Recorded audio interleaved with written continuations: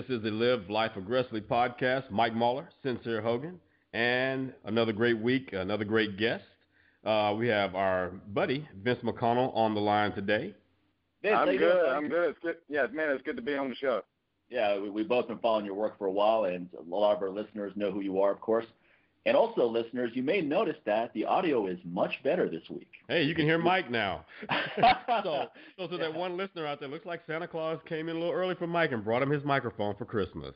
Yeah, I'm going to send that guy a bill. That guy said, I hope Santa brings Mike a microphone. I'm going to be like, no, you did, though. And here's the bill for it. That was hilarious, man. Got to love our listeners.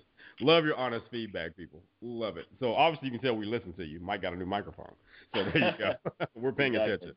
We're paying attention, no doubt. We both upgraded our microphones. So Vince is actually our honorary guest with the upgraded system here. Vince, how's everything going? Yeah, it's good.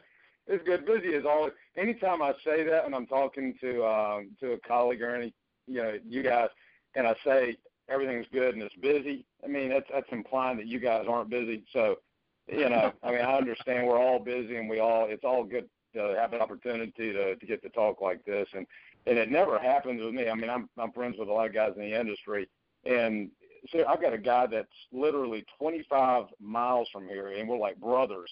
And he called and left a message this morning, and he said, we did not see each other in 2013.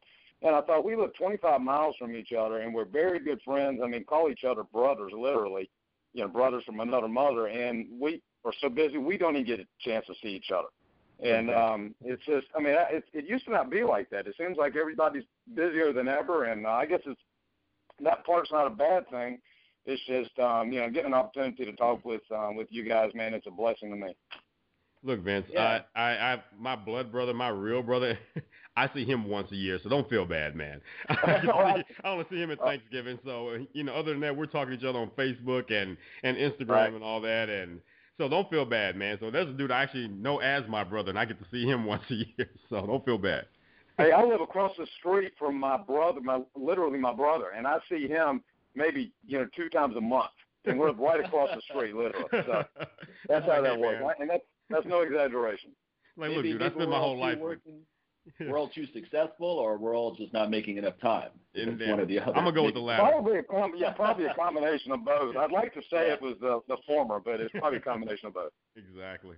That's a good topic, though, on busyness, Vince. With your practice and all the people you train, how do you take time? How do you work in time to get your own workouts in? Yeah. That is that's the $1 billion question. And the thing is that. And I know you guys practice what you teach. It's not one of those things where, you sit behind a computer and you don't actually, I follow both of you guys' stuff, so I know that you understand where I'm coming from on this. You really have to see your workout as a priority. I mean, it's something that I make sure that I schedule my workouts into my day. One thing that I don't veer from is I do a mobility session every single morning before I do anything else. And as I get older, it becomes even more, of one of those necessities. It's kind of like waking up and, using the restroom to me. It's something that I just don't even give myself an opportunity to have something else come up before, I get that part of it taken care of before I can even deal with anybody else. And then the workout themselves, I found that as I've gotten older, I have to schedule those types of demands in when I know that I'm going to be able to get the most efficient work in. And what I mean by that, where I'm not going to be bothered by either phone calls or somebody else needing my attention, as well as my energy levels. I mean, I don't know about you guys, but there's certain times during the day that I know that I'm not going to waste time having to, spend more time either warming up or, just in general, just getting the right work in that I need, and then to stay healthy. Right. And then for me, it just happens to be in the late part of the morning. And I used to be an early morning guy where I would do my mobility and my strength training in the mornings. And then I realized that the productivity was going down and my workouts were starting to decline. And so I had to reschedule my day so that I would schedule clients at that time and then separate or, specify time late morning that I get my own training in. And then I go right back into working with clients through into the evening. So it's one of those things where there is a little bit of trial and error involved in it, and then you probably do evolve as you get older with finding out what works best for you.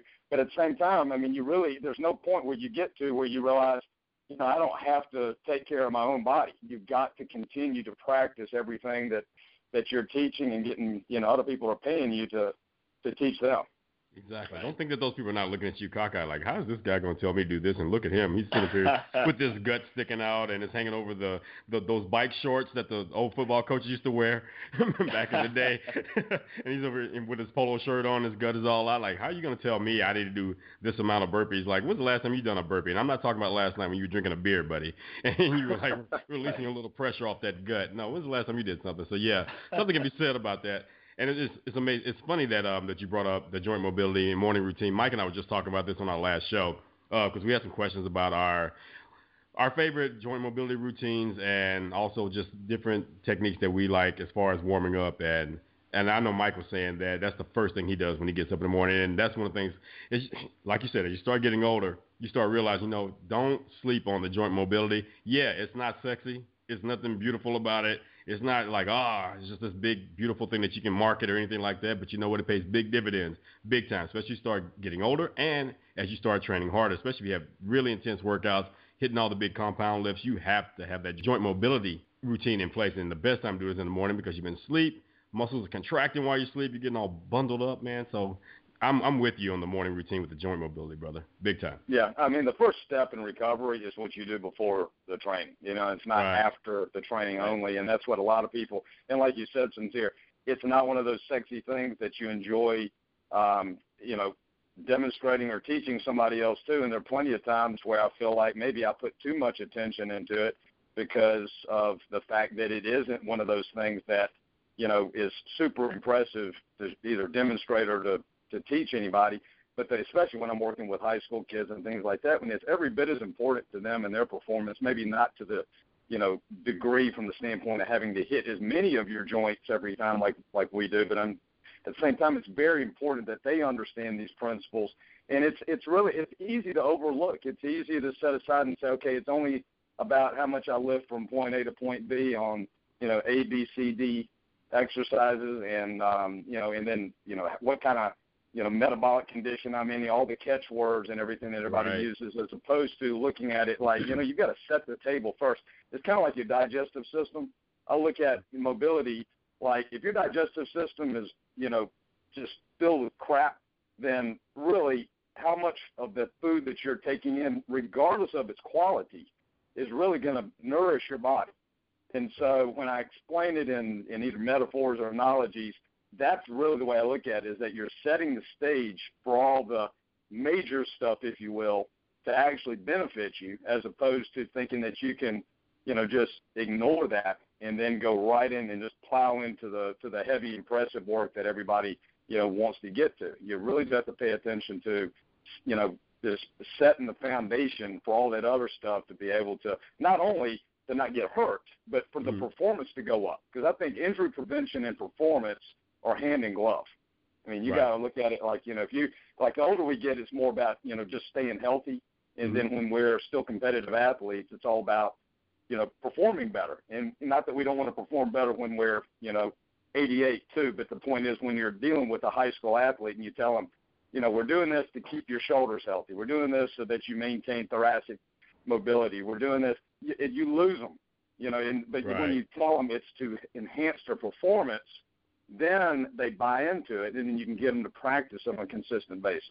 And then the more I would tell a kid, hey, this is to improve your performance in, whatever sport that they're playing and what position they're playing, I was realizing, wait a minute, it's the same stuff that I do every morning just from a health standpoint. I know that you train a lot of high school athletes, and I was going to ask you, how do you drive that point home with the joint mobility and the restoration and recovery? Because, when you're young, man, and you're starting, that testosterone's kicking in, puberty's kicking in, you feel like you're on top of the world, you're invincible. I just go in, hit my lifts, and I'm going home. They're very rebellious at that time, so pretty much anything that we tell them that they're not necessarily buying into at that time, it's really hard to get them to follow through with it. I mean, hell, it's hard to just get them to clean their damn room up, and just tell them, dude, you're living like a slob. And guess what? 20 years from now, no woman's going to want to live with you if you're living like this. So start practicing now. So I was just wondering, just pretty much how do you help them with their mindset of just getting past just want to do the things they want to do. You've got to keep it interesting. You got to, I mean, and that's something. It's just like trying to get, again, use the analogy of getting somebody to eat properly. You've got to make it taste good at least at some point. And it's the same thing with mobility and, you know, if you want to call it dynamic warm up or whatever everybody calls it today. It's a matter of finding some way to keep it, you know, interesting to them, as opposed to, you know, having them in a quadruped position and, you know, taking the elbow in weird positions and all that. And they're just that you completely lose them with that. So what you have to do is you have to go, how can I get the job done? And yeah, there'll be a little bit of compromise where there might be some things that you don't get to unless a specific athlete needs that or a specific individual needs to do certain drills. You probably leave a lot of stuff out by doing it that way. And then I'll basically put a clock on it, you know, where I'm not that I'm walking around with a stopwatch and telling them, hey, you've only got, you know, 7.5 minutes to do these.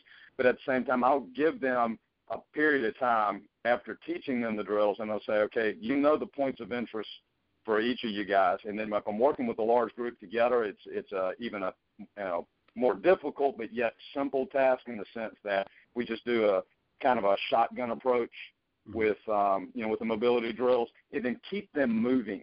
I noticed that what I benefit from by teaching them with keeping their interest is keep the reps low, as opposed to telling them, okay, we're going to do, you know, 15 bird dogs on each side, then we're going to do a floor slide for 24 reps, and then you got to say we're going to do 5 reps here, we're going to do 5 reps of this, we're going to do 5 arm circles, we're going to do 5 arm crosses, right. We're going to do, you know, scapular retraction for, you know, 5 reps, and you keep it flowing that way. Then they buy into it, and then you'll find that they start practicing on their own more.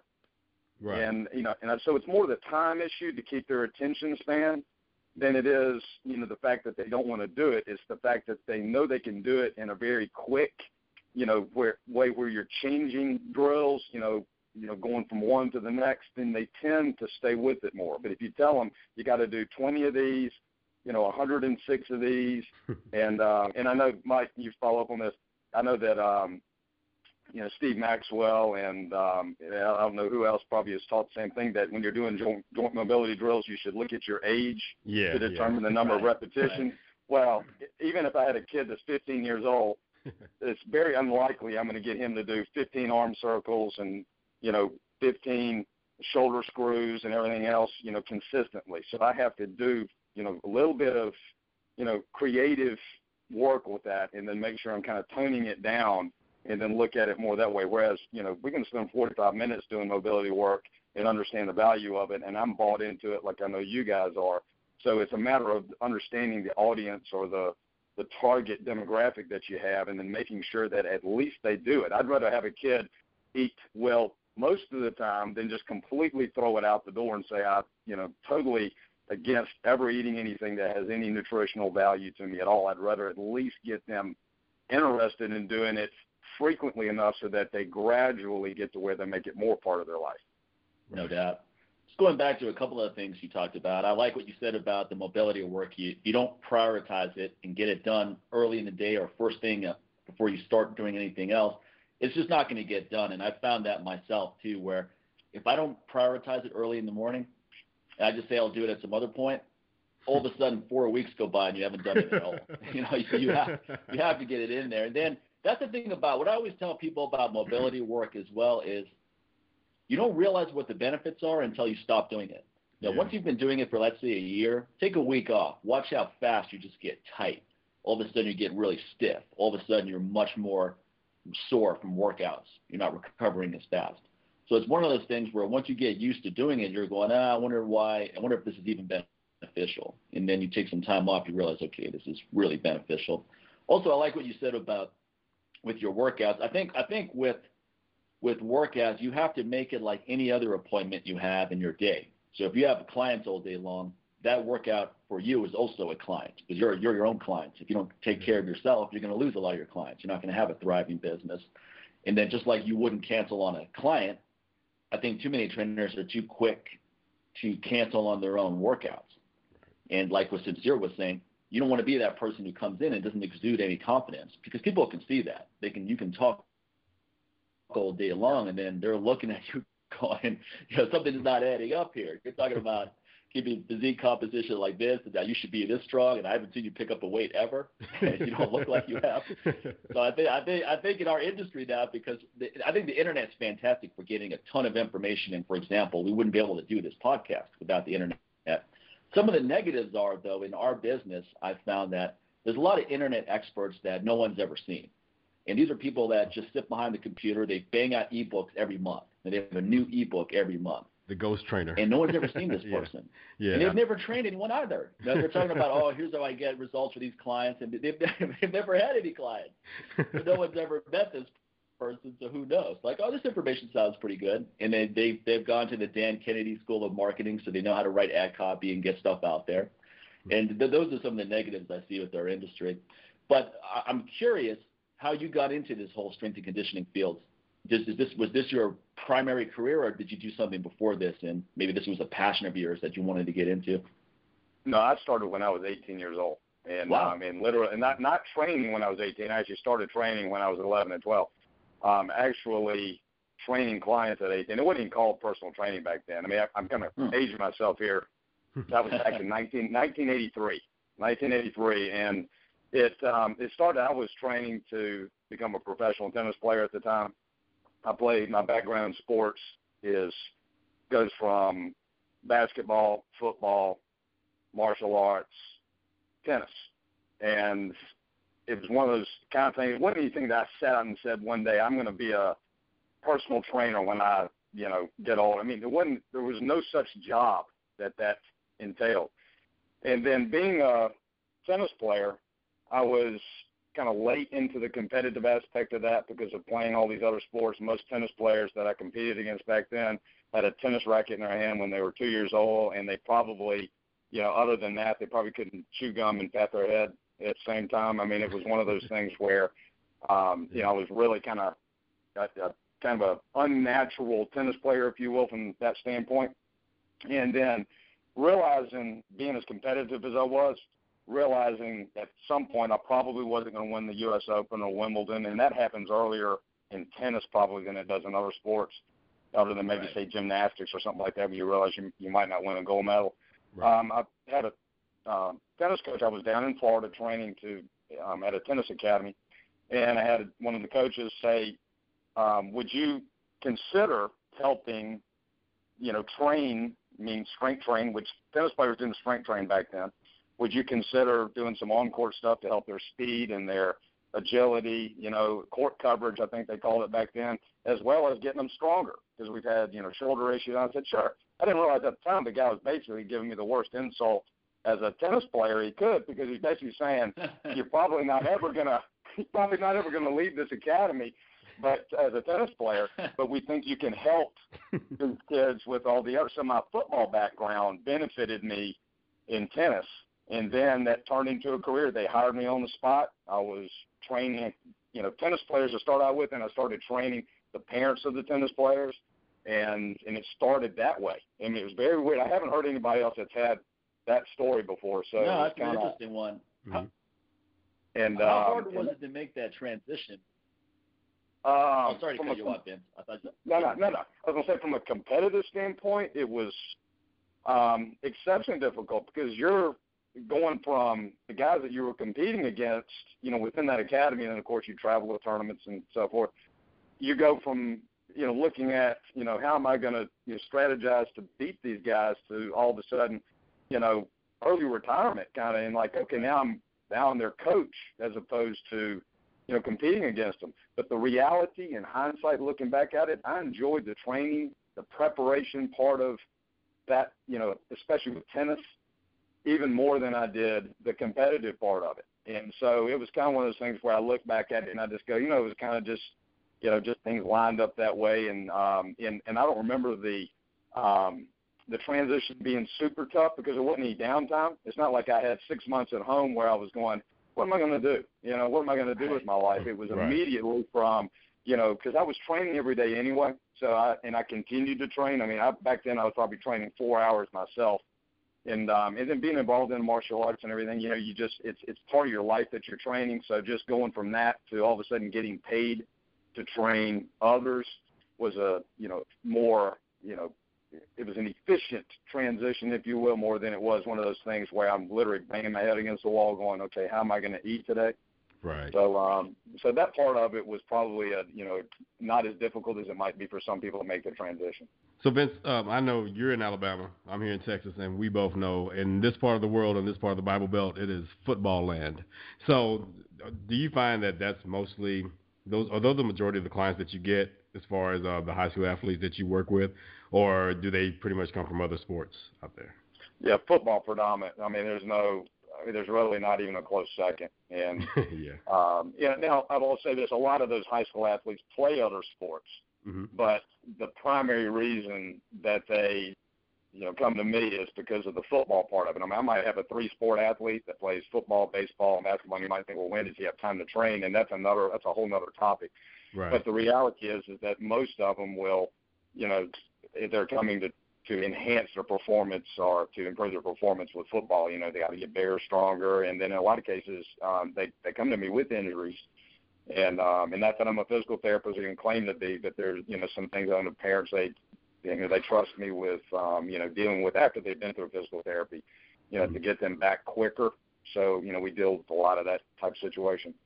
And do you use a lot of those techniques? Like again, you said you had some of the 3-sport athletes. I remember being one of those athletes, and it was at that point where in the spring, if you play football in the fall, and pretty much when football season was over, every coach pretty much told you that you have to participate in some sport during the spring. It was kind of their way of keeping you from being lazy and just jacking around in the weight room for the next, 6 months and then take off for the summer or something like that. So do you use a lot of the conditioning that you use in football and train them during football season to help them enhance their other sports as far as like basketball, track, tennis? Because there's still a lot of the strength and conditioning techniques and that we used in football from high school that I even utilize now, even in my classes with my clients that I have now, which they're a little older than most football age kids or anything like that, but they still find a lot of benefit in it. And of course you got some of the guys that are like, oh man, I remember this from football. I mean, we'll do things like monkey rolls and things like that. And of course, you got to have a certain skill of athleticism to do monkey rolls. You don't want to just put somebody that's like 50 and got joint problems, having them dropping down the mat and roll around on their shoulders. But they find a lot of benefit in things like that. I mean, we do leapfrog. So again, asking you, do you utilize a lot of the strength and conditioning technique that you put for your football athletes and utilize that toward the other sports, especially like those spring sports like track and field and tennis?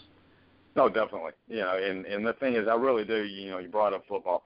I really do look at football as the type of training that I do. Say if I had a guy that played nothing but football, the way that I would train him, I use a lot of those principles more so than in any other sport for the other sports, as well as for my general clientele. I mean, a lot of this stuff. I mean, I've got groups of men that are into their 40s and 50s, and very competitive guys. I'll say that too. I mean, with each other and then in the business world, these are guys that expect the 100% from themselves, every day in whatever they do. And I use a lot of those same drills just to keep elevating the demand. Now you have to always count the cost and go, okay, if this is going to, create some type of, obvious injury situation, then you have to pull the reins back a little bit. But at the same time, you want to continue to challenge those clients. And then we use a lot of the same football drills that we would with really throughout, as well as the ladies that I work with, all the way through. I even have one workout in particular we call field drill days. Pretty much a lot of the warm-ups from football, we use that as an entire workout training day for my clients now. So we're doing high knees for 50 yards, and we're doing back pedals, we're doing karaoke, we're doing crossovers, doing lateral shuffles, and we'll do bear crawls and things like that. So to them, it's a workout. For me, it's a way of keeping them. It keeps it very interesting, especially for the ladies, because a lot of them didn't play football, so they wouldn't understand where all this stuff is coming from. But it's new to them, and for the guys, it gives them a little moment to reminisce and think back to their good old days. Because, come on, Vince, we've had that client that always comes to us the first time they give us a call and they want our services. Like, yeah, man, because I remember back, when I played football, I was All-American, and I was bench pressing 425 when I was 18, and this dude is like 53. I'm like, dude, I'm happy that you can remember what you did at 18, because I really don't, and I don't think I care to remember what I was doing at 18. So it's just, but you always have those guys, so they get very excited when they can kind of go back into that hot tub time machine and go back in time. Like, yeah, man, my glory days when I won district. Yeah, dude, but that's when they had leather helmets. I mean, come on. Yeah, exactly. Oh yeah, I get plenty of those in here too. I mean, I get them when they come in. They go. I worked with Julio Jones, one of the guys, and he's like he's more popular than probably any athlete that's come out of this area in the last 25 years, and he plays with the Falcons. And I'll get on a regular basis, I want to go through the Julio Jones workout. And I go, no, you don't. Oh yeah, I want to do the same thing. And see, that's another thing with the internet. We used to not have that. Now everybody wants to know, how do you train this guy? How did this guy train? Exactly. And you see it in Google, the Larry Fitzgerald workout, and you see all these different things now. It's crazy. And it's like, no, you don't want to be put through that. I promise you. And then they do, and then you end up. We've got 2 bathrooms in my facility, and they get used on a very regular basis in that case. And so it's and I've got the people that clean my turf on speed dial. So. Only that. But I try not to let that happen anymore. But, what you were saying, Sincere, about, just those basic bare bones type workouts, and, that's where my roots are. And I find that we as a whole in the fitness profession, sometimes we try to get too smart for our clients. And what I mean by that, we have to, like you're talking about, having them get outside and just do A-skips and lateral shuffles and karaoke and all these drills that you go, wait a minute, it doesn't take a real smart trainer or coach to teach somebody how to do that. So let's not program that in. And that's, I find myself guilty of that sometimes too, where, one of the most, deadly things you can have somebody do is run up a hill, for repetition. I've got a 40-yard hill right outside my facility that we use for a lot of our speed work and our conditioning. And then obviously you guys know about the Prowler sleds and all that, right. And then, now with battling ropes and everything, and then, teaching somebody how to do a kettlebell swing. Now, those are all things that we can, that I know you two guys understand, that we could teach somebody to do pretty darn well as far as not hurting themselves pretty quickly. And if you put that in a metabolic circuit as an example, just those exercises, and then, or use just a couple of them and just pair them up. It doesn't take, and added like a weighted carry, like a suitcase carry or a farmer's walk and so forth. It doesn't take, it's not a rocket science situation there. And I think sometimes we look at what we do in our career, and I have to grab myself by the neck sometimes and remind myself just to not try to get so smart with everything in program design. Right. That's a brutal, brutal workout that never gets easy. Right. It's not like now running. I've got guys that come in and go, hey, I run 10Ks. I ran 2 marathons last year. This, and this. I don't need to do any extra cardio. I don't need to do any, and they try to go through a 20-minute metabolic circuit that I designed, not because I'm so smart, but just because you're just putting basic components and principles together, and they can't survive it. And they're always shocked at, their ego just can't handle the fact that they couldn't make it through a 20-minute workout, yet they can go run 26.2 miles. And, my explanation is like, that's so specific when you go out and teach your body to manage 26.2 miles, just like with riding a bike. Whereas when you're putting together exercises like what you mentioned earlier, your body never just gets to where it goes, okay, I got that figured out. I've got it.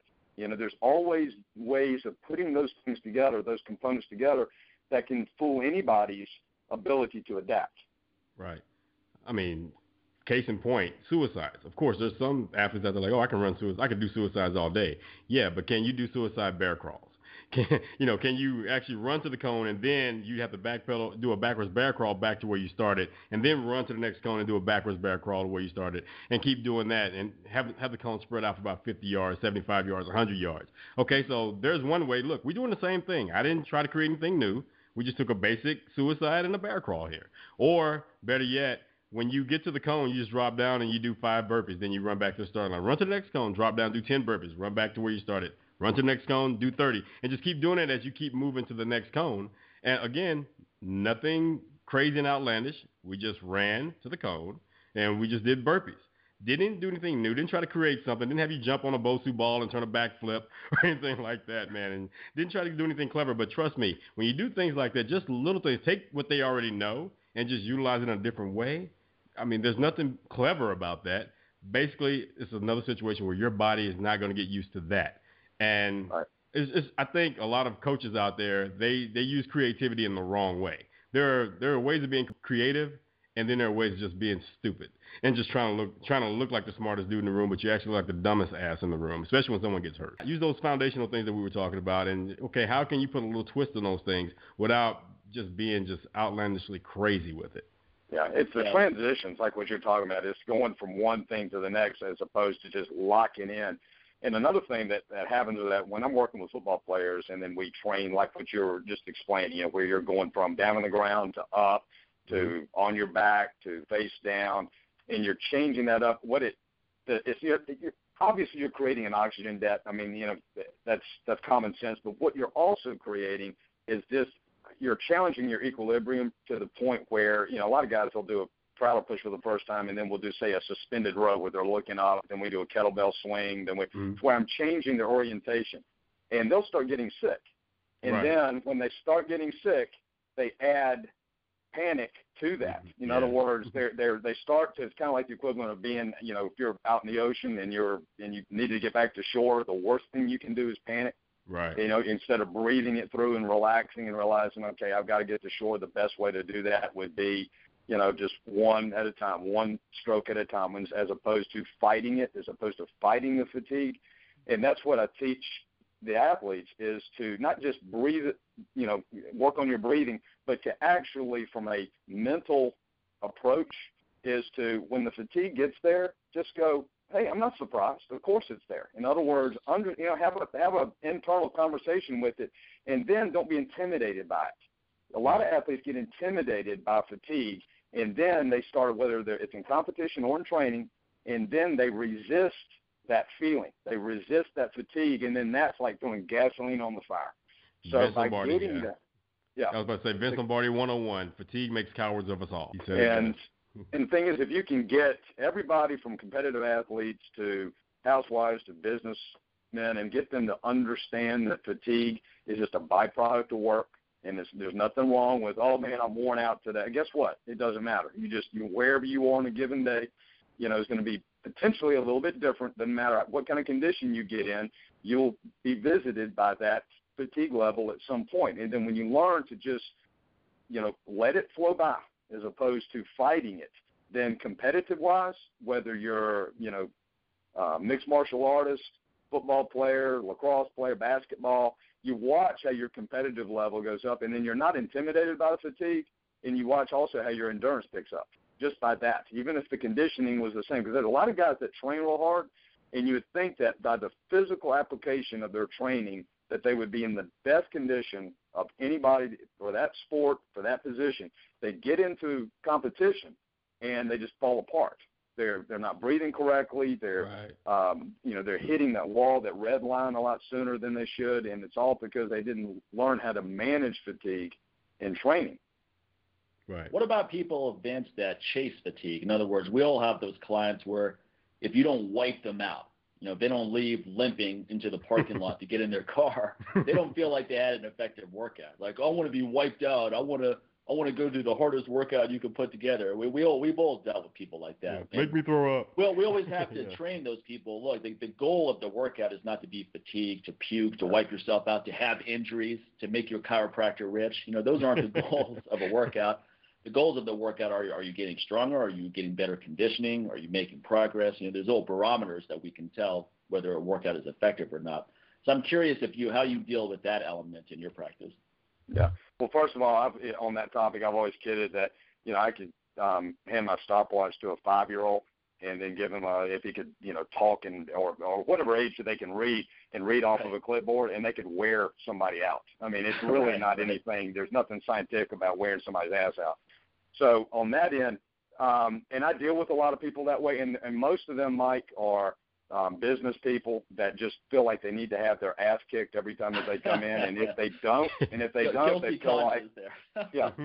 So just through understanding that personality, I make sure I give them a little bit of that every time in, but it's got to be done in a way that's not going to completely annihilate their central nervous system. It's got to be with an exercise that has a low cost to the nervous system, so to speak. In other words, I wouldn't, for instance, say, okay, we're going to put 225 on the bar and then we're going to squat till you die. It would have to be with an exercise that allowed them to get that feeling that they pushed themselves, through that point that they didn't think they could make it through. And, I mean, you can take any number of exercises by doing that. But, I mean, typically I have to know the person's history health-wise and everything before I make the decision what exercise that is. And then communicate with them as far as, performance-wise where their progress is improving as opposed to just what their assessment fatigue-wise is to determine their progress. Because a lot of times you'll get guys who will come in and they'll have the best workout from a standpoint of performance and what the work that they got done, but they'll say, well, I didn't feel like I worked that hard today. Right. And it's like, well, again, like you said, you're not trying to, chase fatigue. You're regulating fatigue. I mean, that should be what your goal of training really is the performance of the workout. But the ego, just like with how much can I lift, is always how far can I push myself? How far can I dig into that hole? And so with that, I find some way, whether it's, and I know you guys, will love this. It's like we did a drop set of dumbbell curls, where, we started heavier and then worked down. And then, that's the kind of stuff I'm talking about where at least we took one exercise, not that we do a lot of isolation movements or anything with anybody, but if we finished with arms, where somebody doesn't feel like they've completed their workout until they've left here with a pump that lasts for 20 minutes, 25 minutes, for their ride home to impress their wife maybe or something. But the point is that it's not really part of the workout, but at the same time, if I can leave them with that, knowing their personality, if I can leave them with knowing that they, just did, a drop set of curls, drop set of tricep push downs, whatever it is, that allowed them to dig into that place they didn't think they could go, then that's all that they need. I mean, that's just been my experience of it. I don't think that they want to do burpees to failure. Right. No. I think one thing curls is where everyone gets their courage card out, right? Yeah, exactly. German volume training for curls, no problem. 10 sets of 10. People are happy to do that. But for an exercise where it's a money exercise, deadlift, squats, etc., not too many people want to go. After the fourth set, you realize you have 6 more to go. That's kind of the burning point there. Yeah, they're not looking to take those to failure. I mean, that's the thing is that somebody might want to challenge themselves on on exercises that really matter, but it's rarely those that they're really, wanting to just completely, hit the accelerator on. They're basically wanting to just get those over with. Right. Yeah, exactly. Yeah. It's more like 3 sets of suck for those type of exercises right there. Yeah. But one thing that I'm noticing right here throughout this conversation, Vince, just going by your experiences here, you're demonstrating something that is really, I feel like, lacking in today's instant infomercial society right now. What I'm hearing here is a coach, and because you're analyzing what's going on in your client's life. You're not just showing up and like, here's the workout we're going to do today, here's the training we're doing for the day, and let's just do it. And you probably picked it up from somewhere online or something like that, or taking it out of a magazine and just try to call it something else. And you're not doing anything like that. You're actually really trying to see how they are, how they're feeling that day when they come in, what's going on with them, where their training has gone up until this point, where you're trying to go to next. You're really trying to break all that stuff down and then really implement that and let that be part of the programming.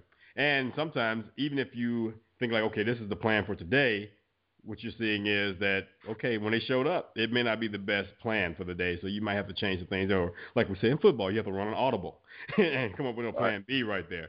And I think one of the biggest issues we have today in this, like I said, the infomercial and even / boot camp society, everybody's all about, and I hate to even say this phrase, but everybody's all about muscle confusion. And they're missing the key word in that phrase is confusion.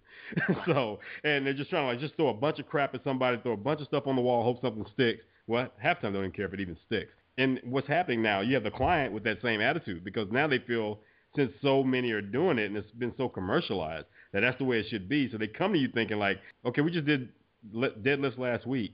So like Mike and I were just talking about the 5-3-1 program on the last show. So when you implement that with your clients and they're thinking like, well, I just did deadlifts last week. I just did bench last week. I just did squat last week. We did it for like 5. Okay, this week we're doing it for 3 reps. But why are we doing this again? So you have them, they're kind of set on this. I want it to be changed up every time. Like, okay, well, and Mike has his 5 pillars. Okay, you can have that and still have certain exercises that hit those 5 pillars right there. But at the same time, I think as a coach, when you explain that to them, they can get a better understanding. But at the same time, we need to explain to them why muscle confusion is bullshit, Yep. and why these infomercials and insanity and all that other crap is bullshit. Because it's like, dude, if you've been sitting on your ass for the last 10, 15 years and you're going to pop in insanity on January 1st because you just made a decision that, hey, it's a new year, it's a new me, and you sitting there and you're trying to sit there and do all those star jumps and something like that, and dude, you can barely walk up the stairs, you're gonna be in for a grim reality. You know what's funny, Sincere? Isn't that the most appropriate title for that program? Exactly. You know, that's the part that it's like, yeah, exactly. That's what I think too when I'm looking at this infomercial. I can't say insanity. I can't call it bullshit, so let's just call it insanity. I think you just gave someone an idea there, Sincere. You're gonna start seeing bullshit commercials. But Sincere, what you just said is exactly what I deal with on a regular basis. I have somebody comes in and they go, I've been doing the insanity. I've been doing whatever that P90 stuff. P90X, yeah. P90X, you know, and I've been doing, and the point is that when they, you know, get on our, you know, whatever program I put them on, especially the one that there are variables that we change. But see, it's not by design that I'm thinking, okay, they were here Monday, Wednesday, Friday last week. Well, wait a minute. We can't do the same thing that we did last Monday, this Monday. We can't do the same thing we did last Wednesday, this Wednesday. We can't. If you start that, then you're just yanking the rug out from under yourself as far as a coach goes.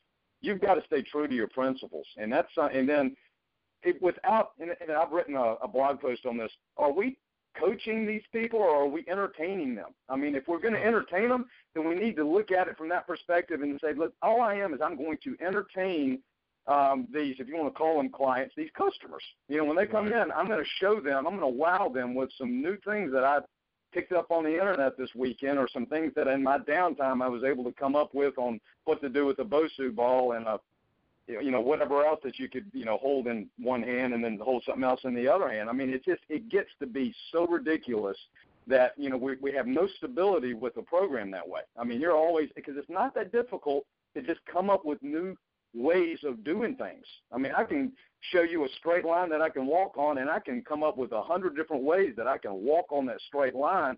But the point is, I got to get from point A to point B. Right. You know, and that's what I've got to always keep in mind, is that, you know, what is the point of doing work? What is the point? And what is my objective? What tools do I have available to get the job done with that? What is the most efficient way of getting that done? Now, sometimes that's not going to be the most exciting answer. I mean, you can't always leave it like, okay, I've got to find a way that's going to entertain this person while they're getting from point A to point B. I've actually, you know, our job is really just to efficiently get the work done and then allow them to get on with their life. You know, and the same thing with us when we're training. You know, we've got to keep it efficient and then get the job done and then move on, because you're only as good as your next workout. That's another thing that people miss, is they want to just annihilate themselves in this workout and not realizing that. And you guys, I know you both will train for a lifetime just like me. We're not looking at a certain stage in our life where we go, okay, we're done. You know, we've accomplished it. I'm not going to wake up tomorrow and look at another day of training. I mean, as long as I'm taking, you know, breath in this world, I won't be training. I mean, that's the way I look at it. So I always look at it from the standpoint of, this workout is a bridge into my next workout. So keep that in mind. So what am I doing today that's going to assist with what's going to happen in the next workout, tomorrow, and the day after that, and day after that? And we have to teach that same stuff with our clients. Otherwise, you know, they do become just, you know, products of that same attention deficit society that we see in our field with the insanity and all the other stuff like that. Funny thing about muscle confusion also is, I mean, you look at something basic, right, such as what if someone is busy and all they have time to do is go sprinting in a field behind their house 3 times a week? Is that going to be the worst thing in the world? No, of course not, because sprinting never gets easy, you know, if you're actually doing a sprint. You know, if you're doing a full-out effort, 50 yards, 100 yards, you're going to get better conditioned over time. So maybe you'll be faster, maybe you can exert yourself harder, but it's always a full-out effort, whether you have poor conditioning or a high level of conditioning. So it's always going to be a great workout. As long as you have the mobility and so forth, you avoid injuries.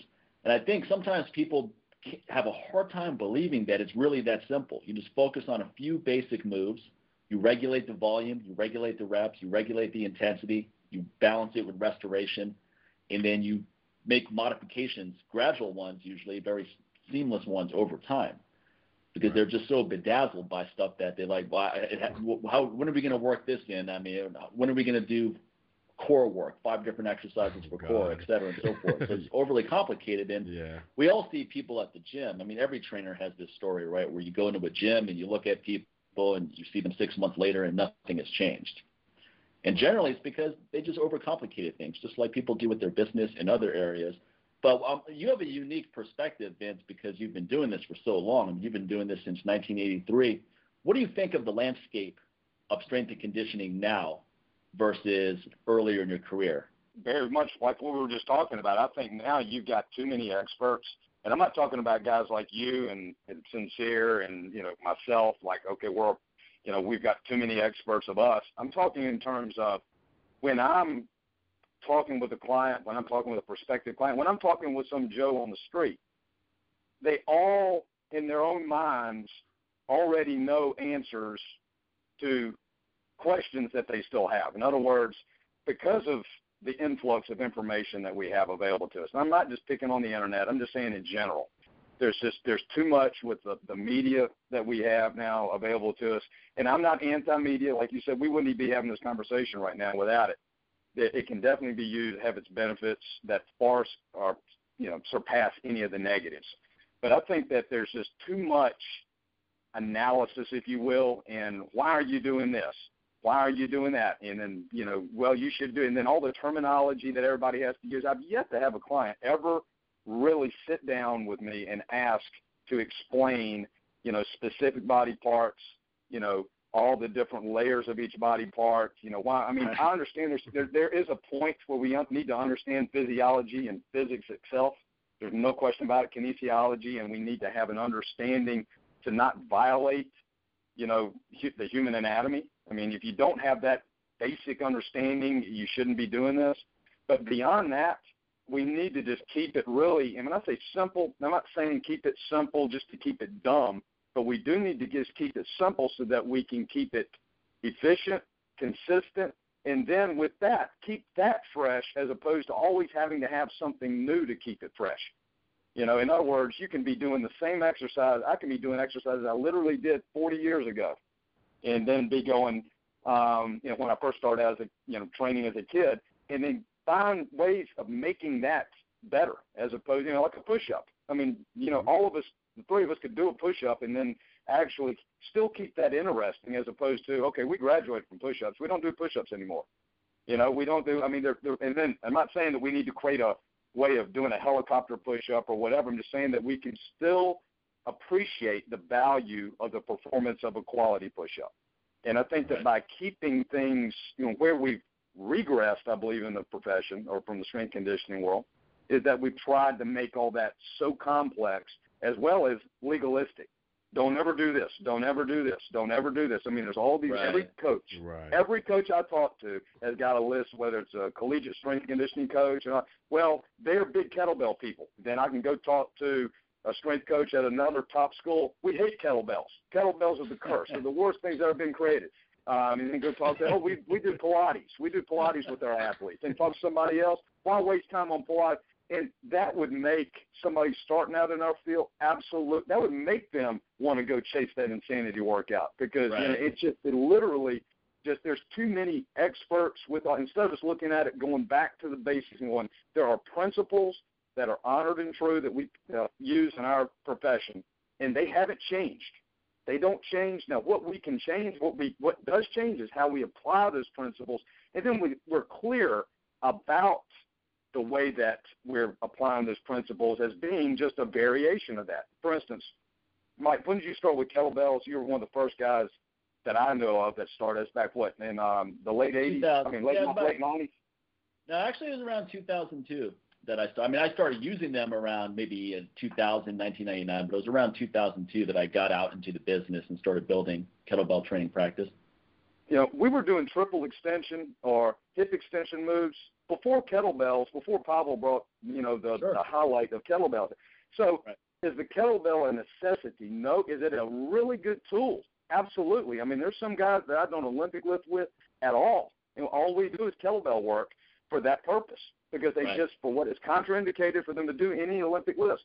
Now, at the same time, I do Olympic lift a lot of my athletes for two reasons. Number one, I think in some situations, it's a preferable exercise for them because of body type, because their proficiency in the exercise, they can handle it, and then they're going to need to be doing it in their strength and conditioning program at college. So I want to teach them the proper mechanics of how to do say a hang clean or a hang snatch, so they don't get there and then they're completely overwhelmed by what's being thrown at them once they get to college.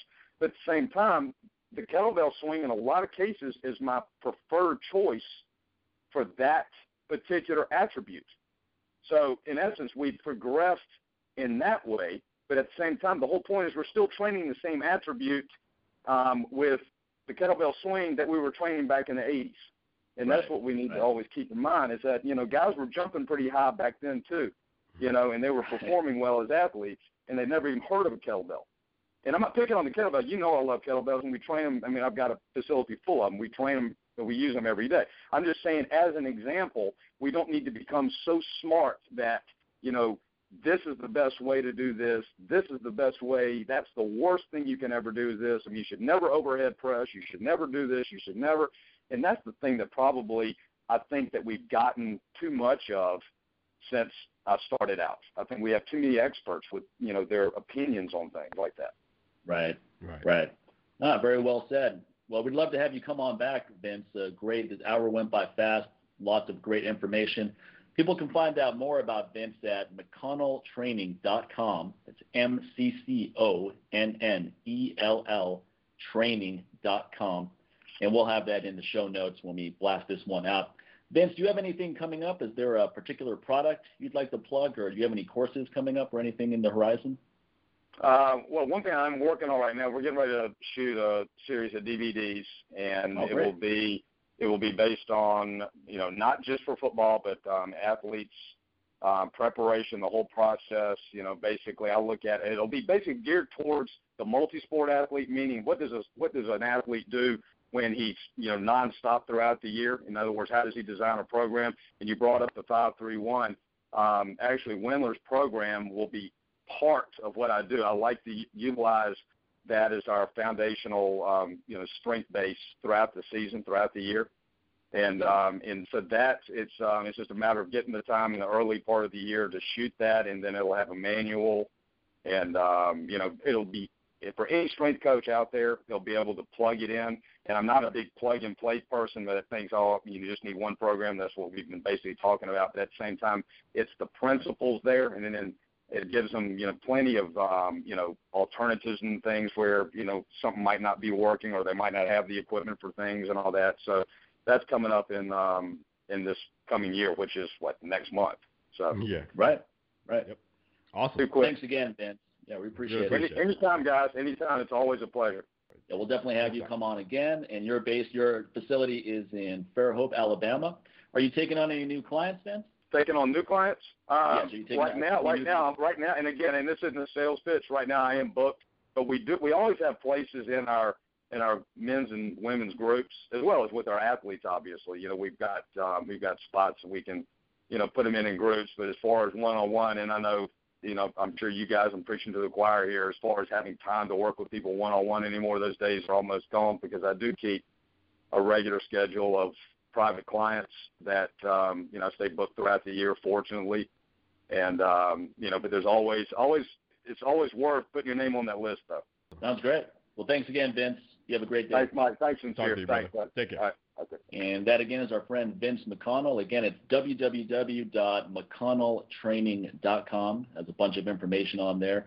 He also has a great blog, so definitely keep up with what Vince is doing. It's always great to have someone like Vince come on the show who has such a perspective. I mean, 1983 I know, to now man. is quite a stretch. So I think it would be interesting to have him come back on again, and we can kind of talk about all the different trends he's seen come and go over the years in his career. I bet there's quite a few. Can you just imagine? He's around when guys are walking around with those zebra pants and the spaghetti stripe tank tops and ponytails and bleached hair. He's been around since you and I were waiting in line at the mall to see Return of the Jedi. You and I are coming out of ET, and he's training people. Hey, dude, I just purchased my Thriller album. This guy's training clients. I'm sitting up here, I'm buying sequin gloves, trying to win dance contests. I'm trying to use the Force to make glasses move. Exactly. I'm looking at Princess Leia in that bikini next to Jabba the Hutt thinking like, wait a minute. I think I'm ready to go into the future and go into space if this is what it's all about, Well, you know what? I'm going to have Carrie Fisher send you a picture of her now. No. I saw the picture, buddy. I'm going to say this. To quote Rick James, cocaine is a hell of a drug. Like, whoa, man, what happened? And what's killing me is that I think they're all returning for the next installment of Star Wars. Yeah, and I've seen Mark Hamill.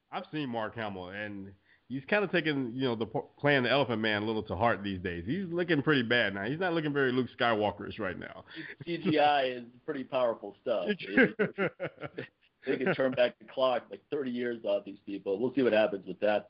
Yeah. But folks, remember, use coupon code LLA, get 10% off any of my nutrition supplements. Got the best testosterone booster around, got recovery oil, make sure you sleep well at night, get restored, ready to go for training, and my RestoreZyme product to alleviate sore joints, muscle pain, get faster recovery, and just overall health, managing inflammation. And how about with your stuff, Sincere? What can they use that coupon code for? They can get the physical and digital copy of my bodyweight training DVD, and you'll get 30% off of that. Again, coupon code LLA when you go over to newwarriortraining.com, and you can get that, and it's a great stocking stuffer or a good hard drive stuffer if you get the digital version. So there you go. Yeah, absolutely. And that's going to wrap it up for today, folks. Keep those reviews coming. We're actually, you know what? You can keep Crunch the reviews coming. Crunch time, baby. Yeah, I mean, I didn't specify that. I mean, we have well over 100 reviews through our different mediums, Stitcher, iTunes, etc.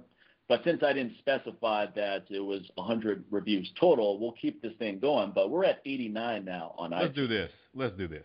So, I mean, we're going to end this when 2013 ends. How about that? I like that. Let's do that. How about you've got, let's see, right now, by the time this show comes out, you've got about a week. So you've got this week that you're listening to this show, and then you got one more week after that. And then it's a wrap. No more. Keep the reviews coming, though. Don't forget the magic formula. Subscribe, then rate and review, then download and listen, and then share it. You can keep doing that for eternity. But, like I said, you've got about another week after you hear this show. You got the week that you're hearing this show and the week after that. And then that's it as far as sending you guys a little hookup bonus for your reviews. But if you love the show, at this point it shouldn't matter. Don't you love us enough to give us the review? Really? Show the love, man. Show the love. Let's just have a big Tony Robbins hug fest and just give us the love and the ratings and the reviews. How about that? And, make sure your reviews are descriptive, right? So, a review such as, these guys are awesome. I mean, we appreciate you saying that, but the reviews that really count are the ones where people really get into why they like the show. Like some people said they really liked that episode with James Pond, or they loved the episode with John Hines or Roger Cross, and they really explain how the show has affected them. And then sometimes people offer constructive criticism, which is perfectly fine. And we use a lot of that. That's why we're both using upgraded microphones right now. Yep. So just put some thought into it. You are getting some free gifts from here. So a review such as, these guys are killer, keep up the great work, that's appreciated, but it doesn't really help anyone else who's thinking about whether they should listen to the show or not pull the trigger on it. Exactly. So don't forget, people, that you are part of this show. So when new people see us and they see us pop up and we're in What's Hot in iTunes, which we keep climbing up that chart each week. Well, when people see that we're in What's Hot, they want to understand why this show is hot. And so guess what? They're looking to you to understand that. So a lot of times they're looking at your review and they're going by your review. So guess what? That's what I do when I go and pick out my favorite podcast. And I know someone asked us during one of the Q&A shows that are coming up for us to share our favorite podcast. Let me tell you, this is how I find the ones I want to listen to. I look at what people are saying. I don't necessarily go by just the person themselves or the name of the show or anything like that, because a lot of times that can be a little tricky. You see the title of the show, like, oh, this sounds like a cool show. And then next thing you know, it sounds like, they're just sitting there and it seems like they're talking to themselves. I'm not really into schizophrenic radio. Okay. So, I love psychology. I have a background in it, but this is one of the reasons why I didn't practice. I don't want to deal with that. So I look to the reviews for that. So you guys are helping a lot of people out there that are coming on board and want to check out the show. So your opinions are valued very much. So get them out there. All right? Thanks again, everyone. Keep up the great work, and we'll see you next week. Take care.